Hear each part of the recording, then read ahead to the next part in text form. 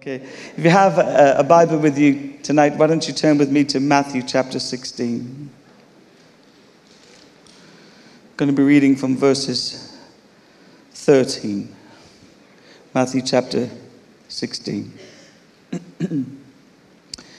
When Jesus came to the region of Caesarea Philippi, he asked his disciples, "Who do people say the Son of Man is?"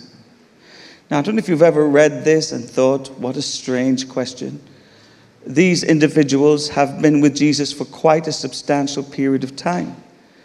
You would have thought that any notion that he was anything other than the Messiah would have become apparent, but Jesus is testing. He's checking, if you like, whether or not his intentionality and his mission is having an effect on the way people see him and the way they connect with God. And so here are his answers, the answers he receives. Verse 14, they replied, "Some say you're John the Baptist." Now, if I were Jesus at this point, I probably would have put some kind of guard in place for my heart, because having watched Jesus heal the sick, engage with compassion with the lost and the broken, watched him move in power and authority, still people seem to misunderstand who he truly was. And what's really unhelpful about this phrase is that John the Baptist, just 3 months earlier to this particular story, was beheaded in a very public and profound way. So things are not looking good. Can you imagine giving your life to see the purposes of God and people completely misunderstanding who you truly are? But it gets worse or better, depending on what your sense of humor is like. Others say Elijah. Now, if John the Baptist was hard enough to stomach, Elijah was somebody that had died hundreds of years prior to this. And of course, we know that what they're really referring to is simply this, that you're moving with the same level of authority spiritually that is recorded in the life of Elijah. More miracles have taken place through you, Jesus, than have ever taken place through anybody else. We recognize there's something of the spirit of Elijah on your life. In fact, the truth is there was something of the Spirit of God on Elijah's life. And still others, Jeremiah or one of the prophets. Now let's pause for a moment and consider this moment. You've given up your heavenly position. You've come to earth with a mission from the Father to bring life and hope and joy and salvation to mankind. You've gathered for yourself a whole bunch of very ordinary people and called them to be with you to explore an extraordinary reality. And that is, the kingdom of God has turned up. The Messiah, the promised one, has turned up in our world, and he has come with a message of hope and salvation for the people of Israel. If you were doing a PR job on this, it would look like Jesus had not really accomplished what he had set out to do.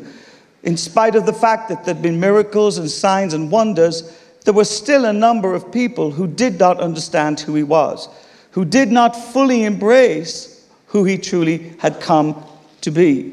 And many people still didn't get the reality of what was happening in and through Jesus' life.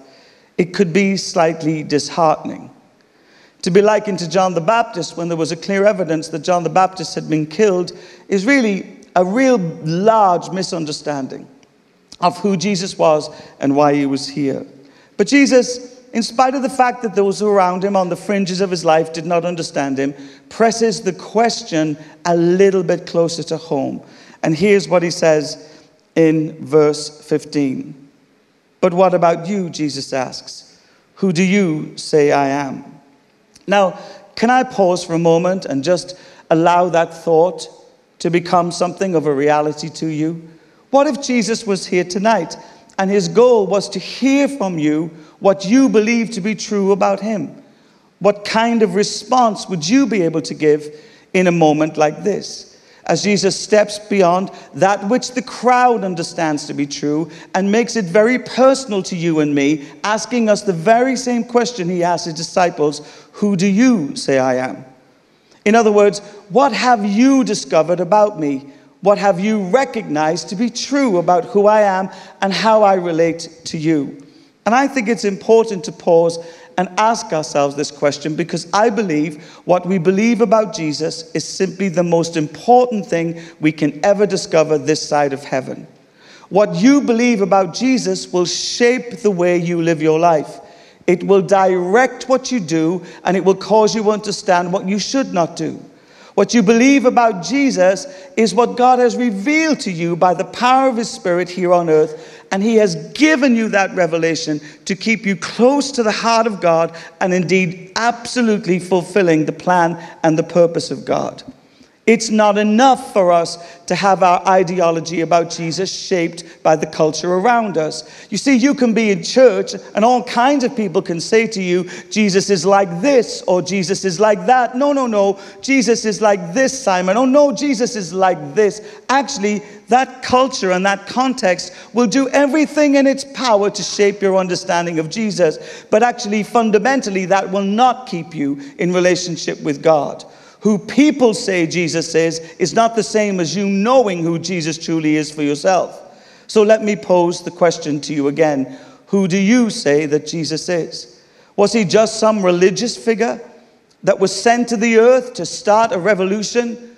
Well, maybe, and you need to make up your mind as to whether or not that is or isn't true. Was He just a good doer who turned up in humanity to try and make a difference? Well, goodness knows there's enough of them in this world, and with all the effort of people trying to change the world, there doesn't seem to be much evidence that we truly can. Or was Jesus the Son of God?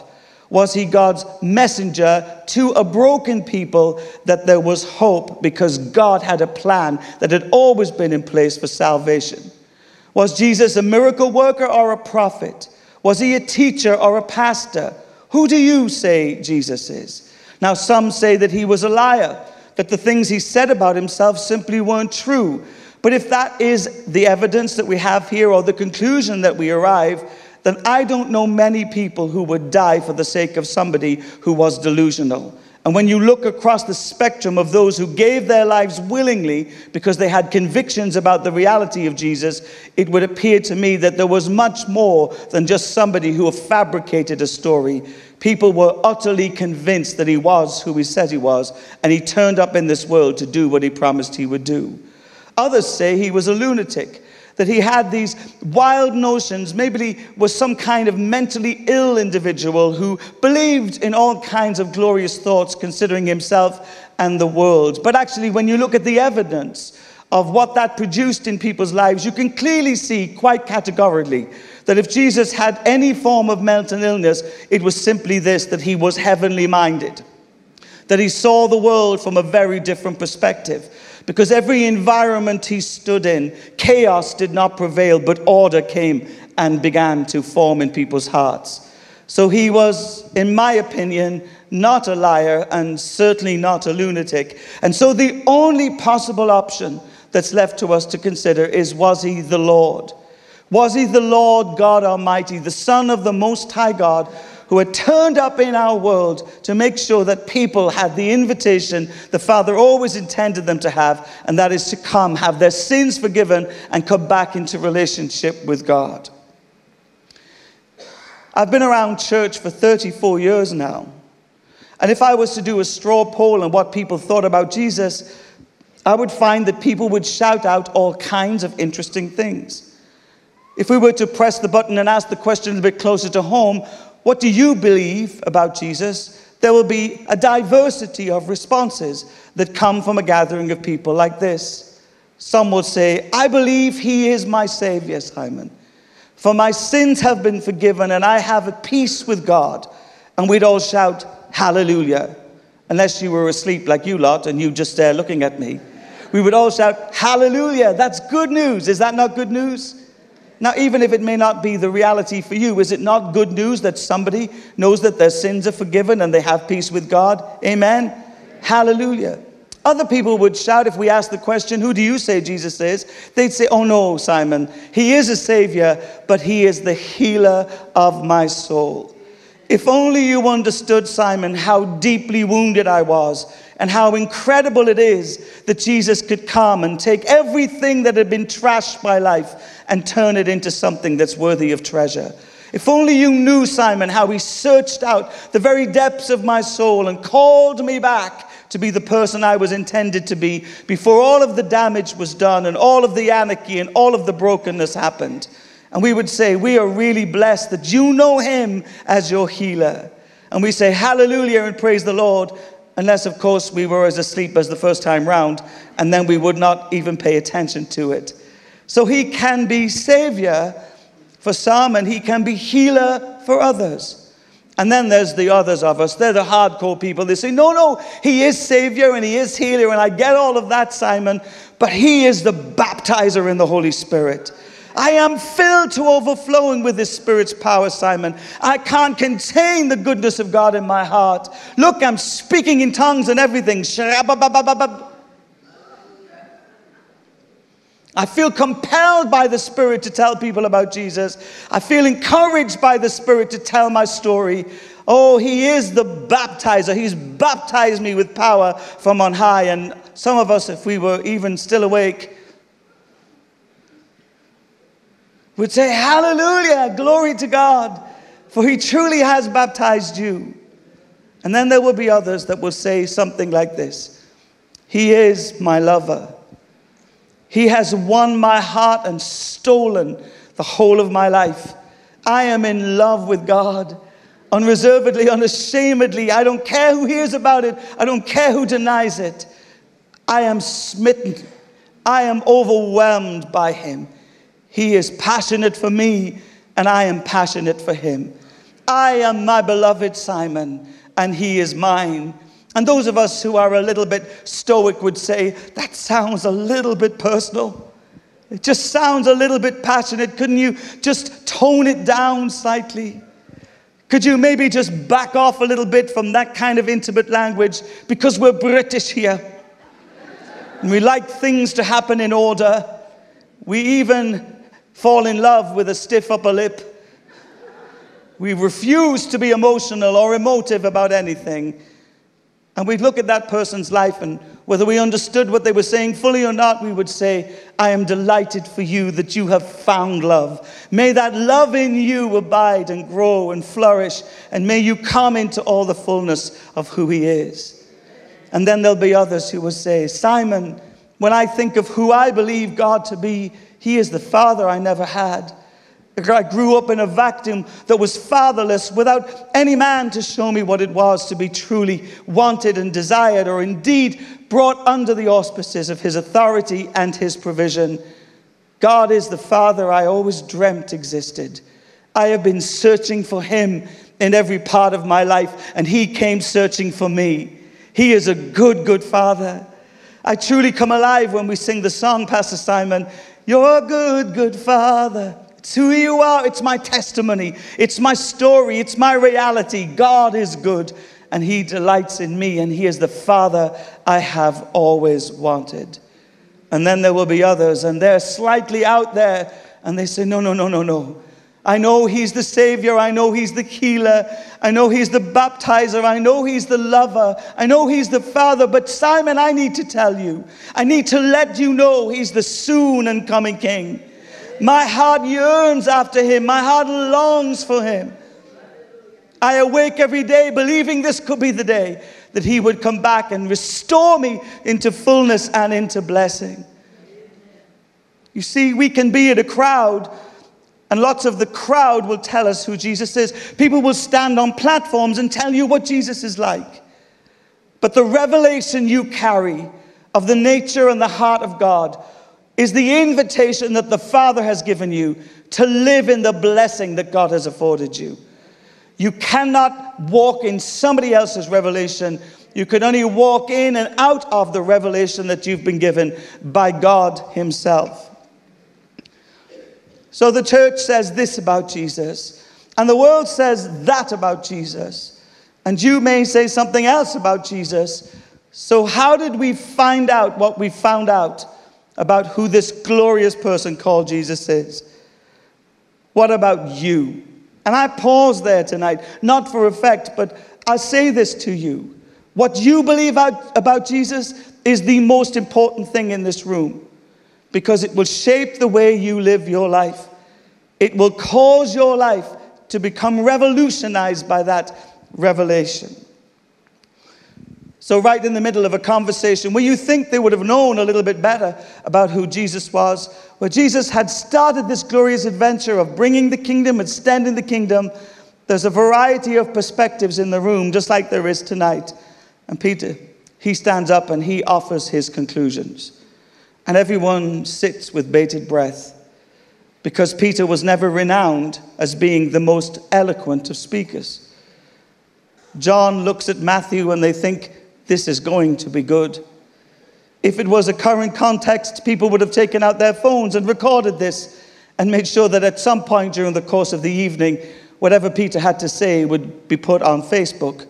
Somebody would have tweeted his response.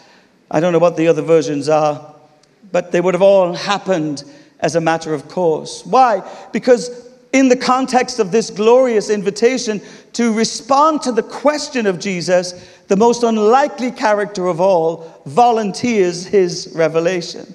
And this is that revelation. They waited patiently to hear it. Simon Peter said, "You are the Christ, the Son of the living God." And you can imagine, can't you, the silence that hit the room as people just thought, "What? Peter? We didn't even know you could talk like that, Peter. We didn't know you understood the deep things of God." And Jesus responds to Peter and he says this, "Blessed are you, Simon Peter, for you did not get this from a Bethel podcast. You did not read this from an internet blog.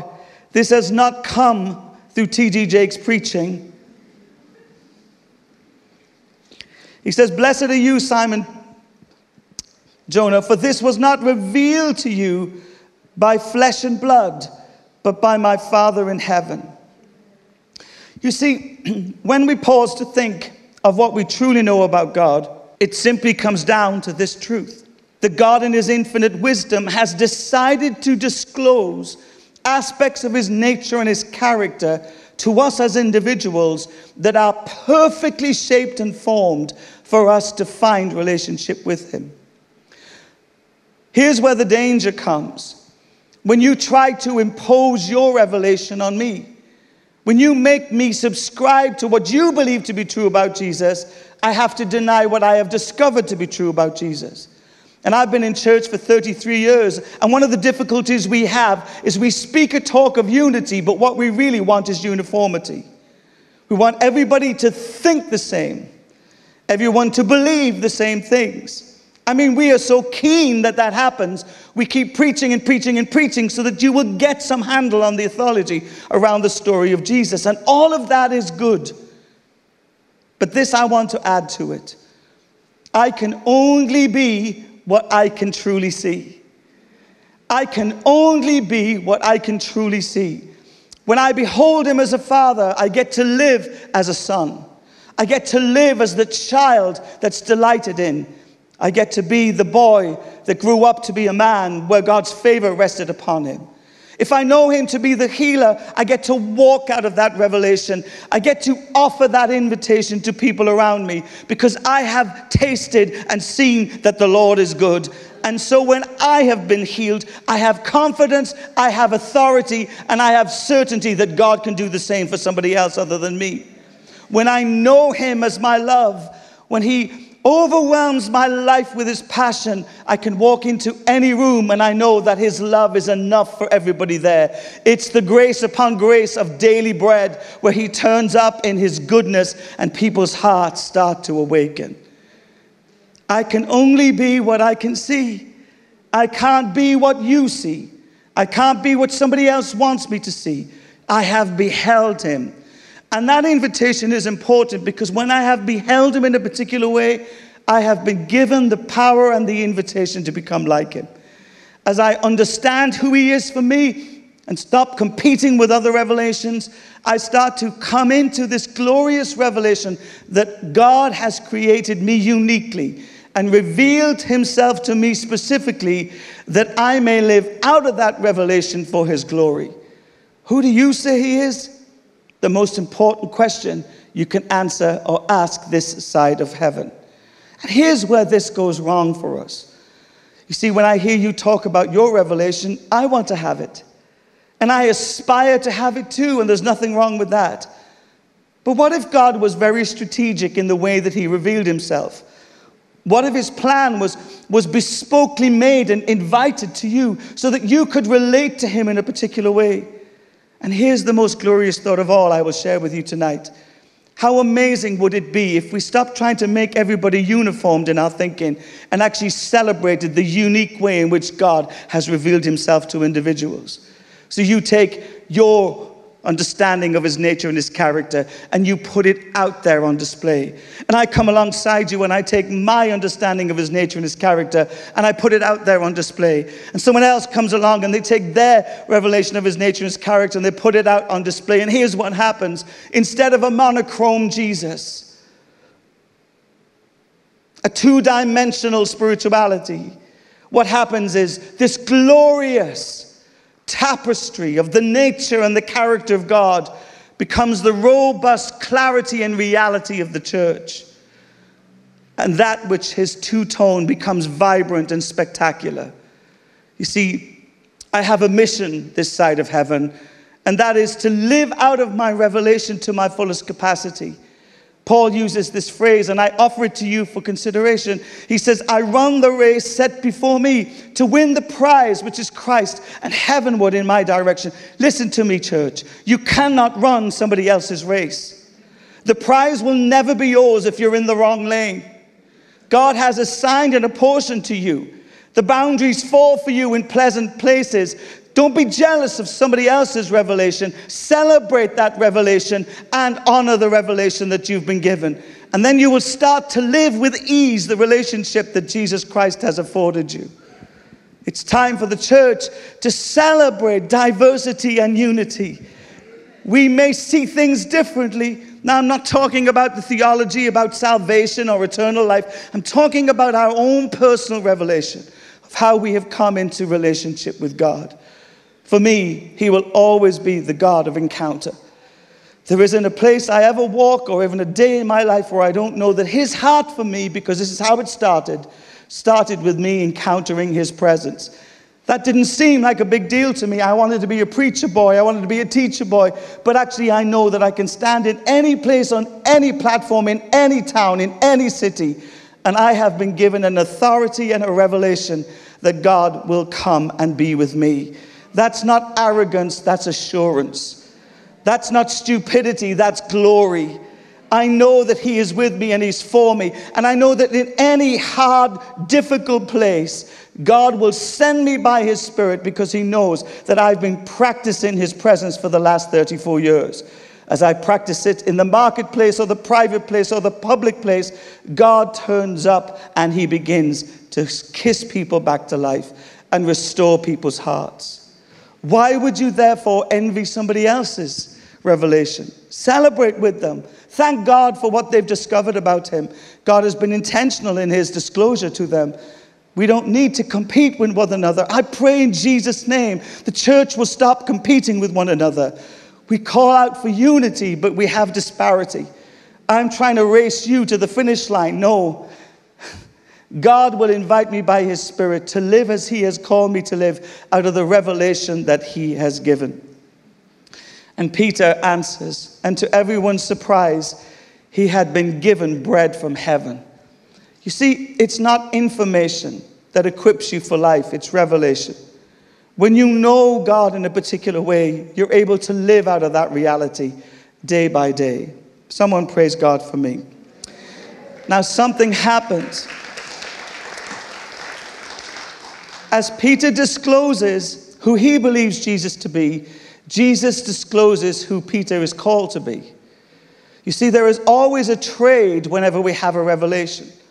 When God opens up our heart to see him in a particular way, alongside that and along with that comes this invitation for us to walk in that revelation for the rest of our lives. And look what Jesus says to him. Blessed are you, Simon of Jonah, for this was not revealed to you by flesh and blood, but my Father in heaven. And I tell you, Peter, now Peter's getting revelation about Peter. He had revelation about Jesus, and now Jesus is bringing a prophetic revelation to Peter about Peter's truest identity. And I tell you the truth, Peter, that on this rock I will build my church, and the gates of Hades will not overcome it.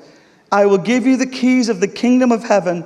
Whatever you bind on earth will be bound in heaven, and whatever you loose on earth will be loosed in heaven. Then he ordered his disciples not to tell anyone that he was the Messiah. Now let me talk you through a little bit of this if I can. When Jesus says, and I tell you that you, Peter, okay, there's been a switch of a name. You know, earlier in the context, he's calling him Simon. He's transferring Peter's thinking out of who he was into who he has now become. Anytime we have a new assignment of a name in Scripture, it's because we have a new assignment on earth to accomplish. And God is always in the business of calling us who he created us to be, not what people have told us we have been. Our history has got nothing to do with our destiny. What people have said about you, it may or may not be true, but God redefines a new reality for you when you come into relationship with him. You know, some of us were liars, and we've been known forever to be liars, but actually today God has made you a truth talker because he has renamed you. Some of us, we were swindlers and robbers and thieves, and we've taken everything out of everybody's life, but God has called you to be generous and to give. And in this new dispensation where he has redefined your story and your life, he has given you a mandate, not just to restore what has been taken or you've taken, but actually to give you the capacity to bring blessing to other people. When God calls you into relationship with you, he calls you by your truest name. Not who people say you are, but who he says you are begins the starting point of a whole new revolution in your life. Can somebody say amen to that? Once I was lost. There's a label. People used to tell me I was terribly lost, but now I'm found. There's my new identity. I have been hunted down by the King of Heaven, and he has come and rewarded my life with relationship. I once was an orphan, but now I am an heir. We were once not a people, but we now are his glorious people. Not only his people, but a royal priesthood, a holy people set apart for the purposes of God. You get to decide in Revelation whether you want to live with what people have called you, or you start to move towards your new identity as someone who's been called into relationship with God. His name moved from Peter, which was one who hears, and clearly, Simon, one who hears, to Peter, which means someone solid. Which is ironic because later on he is a bit shaky in the whole journey. And look what Jesus says to him here. Upon this rock I will build my church. Now what was Jesus referring to? Now for many, many years there's been a set of kind of disconnect around this between two groups of people. I don't wish to go into all of that, but I would suggest that these are the two train of thoughts. That when Jesus is speaking to Peter, he's pointing at Peter, one group would say, and saying, Peter, upon this rock, I will build my church. And many people would agree that that was what Jesus was trying to say. Other of us who have a Reformed theology would say, no, though God would never build his church on an individual. He has built his church on the reality of who Christ is. So what Jesus is saying, no, Peter, upon this rock, I will build my church. That's Jesus saying, I am the rock of your salvation. I would like to suggest to you a third option. That Jesus is not saying to Peter, upon you I will build my church, or even saying to Peter, upon this rock I will build my church. The rock that Jesus is referring to is the revelation Peter had of the nature and the character of God. Now pause for a moment and think about the significance of that. Because God has built his church, and by the way, that's you and that's me, on the revelation you have of God. Amen? Your revelation has determined heaven's orchestration. You have a revelation of God. Now we know that we are all rooted and established in love. We know that Christ is the cornerstone of all things that are good, but actually, as well as that, and on a greater level than that, in the sense that God wants to work practically in our lives, God has given you a revelation. And that revelation, I believe, is a substantial thing that he has sought to build your life upon. Now, look back over the course of your life and you'll start to identify, as I often do, that it's that revelation that has been consistent throughout the course of your journey. Is there anybody here who's journeyed with Jesus longer than 10 years? God will keep repeating himself. He'll keep bringing you back to certain things because he wants to remind you of who your truest and most glorious identity is wrapped up in. Who you know him to be is who you are called to make him known as. So upon this rock I will build my church. And such is the building of the church out of Revelation that the gates of hell can do nothing about it. You see, can I pause for a moment there? My revelation, no matter what this world tells me, no matter what is thrown at me, is the one thing that has kept me over the years. And the enemy has come in and people have tried to distort it and people have tried to change it, but actually the gates of hell couldn't stop what God had placed inside of me. What you carry has a power and authority and a dominion over the demonic realm. It has a power and authority over that which is seen and that which is unseen. Can someone say amen to that? Amen. This is not just some ad hoc invitation. This is bespoke and specific to you that you would carry a particular revelation of the nature of God. Let me give you a quick example of that. Time is flying. There is a friend of mine and he carries a revelation of joy. His name is Alan Scott. He has been the pastor of a very large church, grew out of nothing really in Northern Ireland to over 3,500 people. He's now heading up the Vineyard Church in Anaheim, California. He and his wife are really suffering for Jesus in Orange County, California. God bless him in his suffering. He's a missionary. And he has a strange background. Let me tell you his background. He comes from inner city Glasgow, but he talks with a Glaswegian stroke Northern Irish accent. So you can imagine how the Californians are understanding him over there in Orange County. As I listen to him, I hear his twang and I think, gosh, Lord, you've got a great sense of humor. But you know, when I was at Bible college with Alan, we were invited to go and speak in the church together. There was a few of us going on these little kind of training exploits. And we went to this church and guess where we went? We went to Northern Ireland. Now, if you've ever been to Northern Ireland, back then there was a divide between the Catholics and the Protestants. Okay, and so we went with fear and trepidation because we thought we would be blown up. Guess the church that we were asked to go to was on the Shankill Road, right in the middle of the Troubles as they were known in those days. And I turn up and I sound more English than I do Irish, and no one can understand what Alan is saying because he's from inner city Glasgow. There was a couple of others of us there, and we're asked to come and minister in this church. Now, in that context, preaching and teaching and the word of God is very, very important. You've got to speak the word of God, you know. And so Alan gets up to speak. It's his turn over the weekend. We've had turns, and it's all about learning and all of that. And Alan gets up, and you know, everyone's waiting for the word. We're all waiting for the word of God. And somebody shouts from the back because there's a little pause, "Preach it, brother, preach it." Now, I look at Alan, and I can see that Alan's not going to say anything, because Alan is now overwhelmed by joy. So he just stands. He's about 6'3", like a strip of wind. I don't know what happened to me, but he's still a strip of wind and I'm not. That's all I'm saying. And he stands and he starts shrugging his shoulders, laughing. And you can see the people of the word are really upset. And when he sees their faces, he just laughs even more.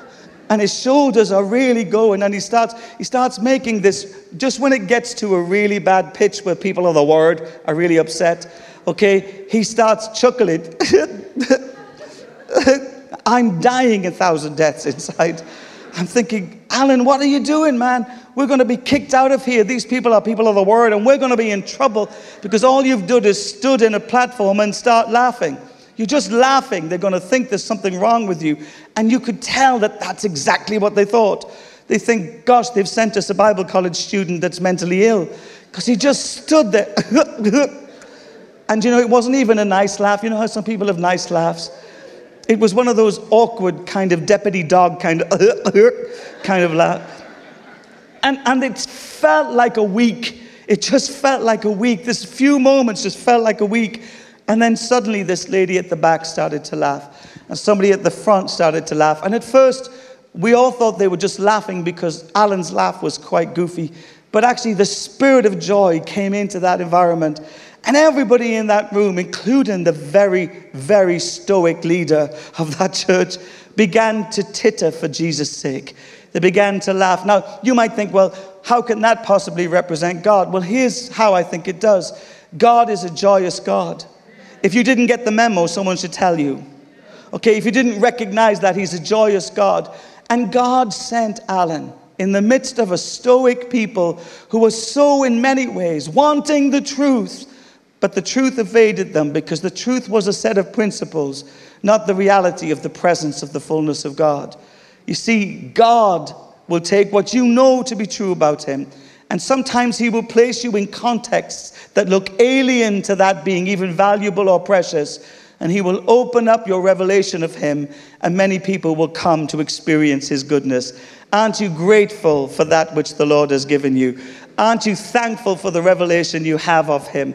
Aren't you celebrating that which God has afforded you to explore the possibilities of that revelation and to allow others to come into connection with that? So Peter gets a new name, which is a new identity. When revelation comes to us, we have a new identity. Our eyes see things differently. We have a different perspective on reality.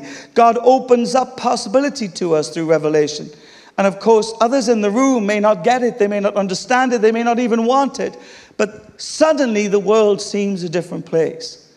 And it's revelation that God uses to build his church. He builds your life personally, and he builds others' lives through you. And he builds for himself a reputation in and through your life that begins to transform other people's lives. So he gets a new identity. He gets a new authority. You see, with revelation comes an authority. God has mandated that revelation leads to heaven's manifestation. So there has to be an authority. So he gets a new identity, he gets a new authority, and then he gets a new invitation from God to live gloriously. Now, you know further on in the scriptures that Jesus speaks to Peter about Peter's mandate here on the earth. He says, you have been a fisher of fish, but I'm going to make you a fisher of men. Out of this moment in Peter's life, everything begins to shift. Everything begins to change for him. New identity, a new authority, and a new destiny become available to him. Now, if you turn with me to the book of Acts chapter 2, you'll see where that identity starts to become a reality.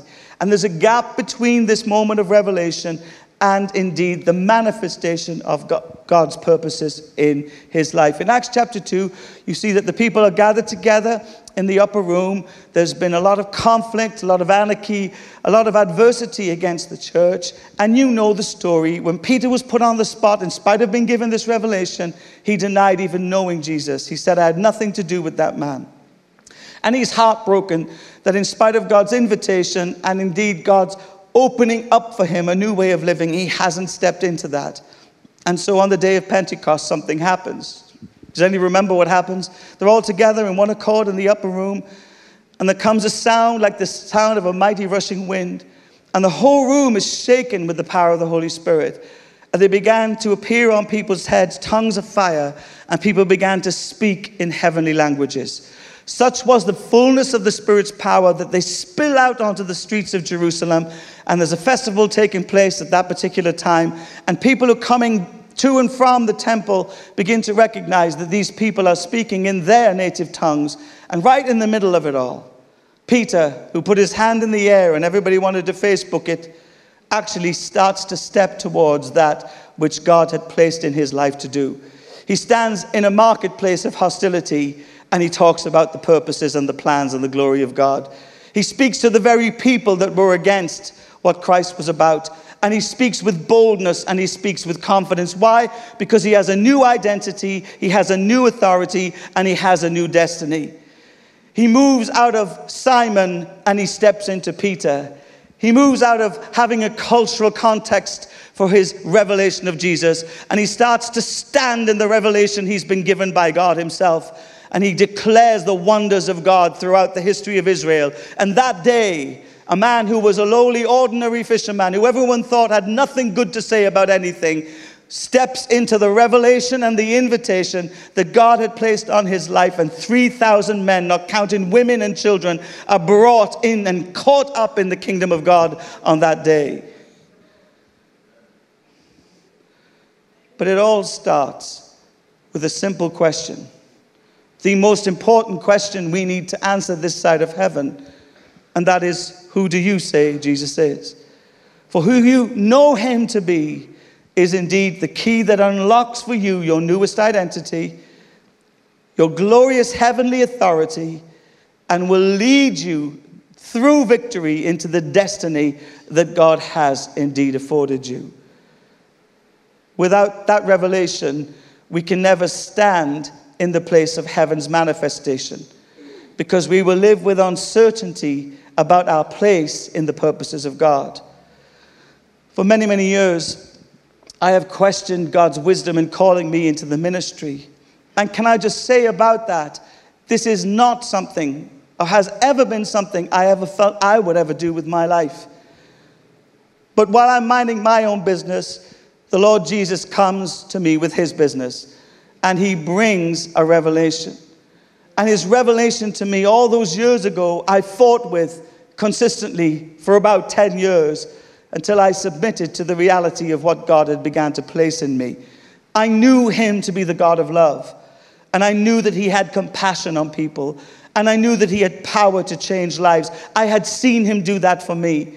And yet I had flirted and disconnected and flirted and come back consistently to church, finding it an awkward liaison to find my place in the midst of people who seemed to live very perfect lives, because my life was inconsistent as far as healing was concerned. I loved him, and then some days I didn't understand him. I wanted him most of the time, but I didn't really want the people he hung out with. And the reality of that was my fight with God, submitting to the revelation I had of God. You see, God told me at the beginning, he invited me at the beginning to understand and to behold him in a particular way. And there has never, as I've said earlier, been any time in my life since that beholding moment where God has not utilized what he has shown me to affect other people for his glory. I didn't want to be a minister, but you see, the truth is there is but one minister amongst us, and that is the Holy Spirit, who comes and brings revelation and invites us into the story of God so that God can give us a new identity. The old has gone and the new has come. Give us a new authority as we walk with him in victory in the story and the revelation of that which he has given us, keeping to our course, not allowing ourselves to be affected by what other people think or don't think, but trusting what the Lord has begun in us, he will complete. And understanding this, that with that new identity comes a new authority, but there is a new destiny that comes from that revelation that leads us and guides us and takes us to places where we would never be able to get ourselves. Who do you say he is? The most important question.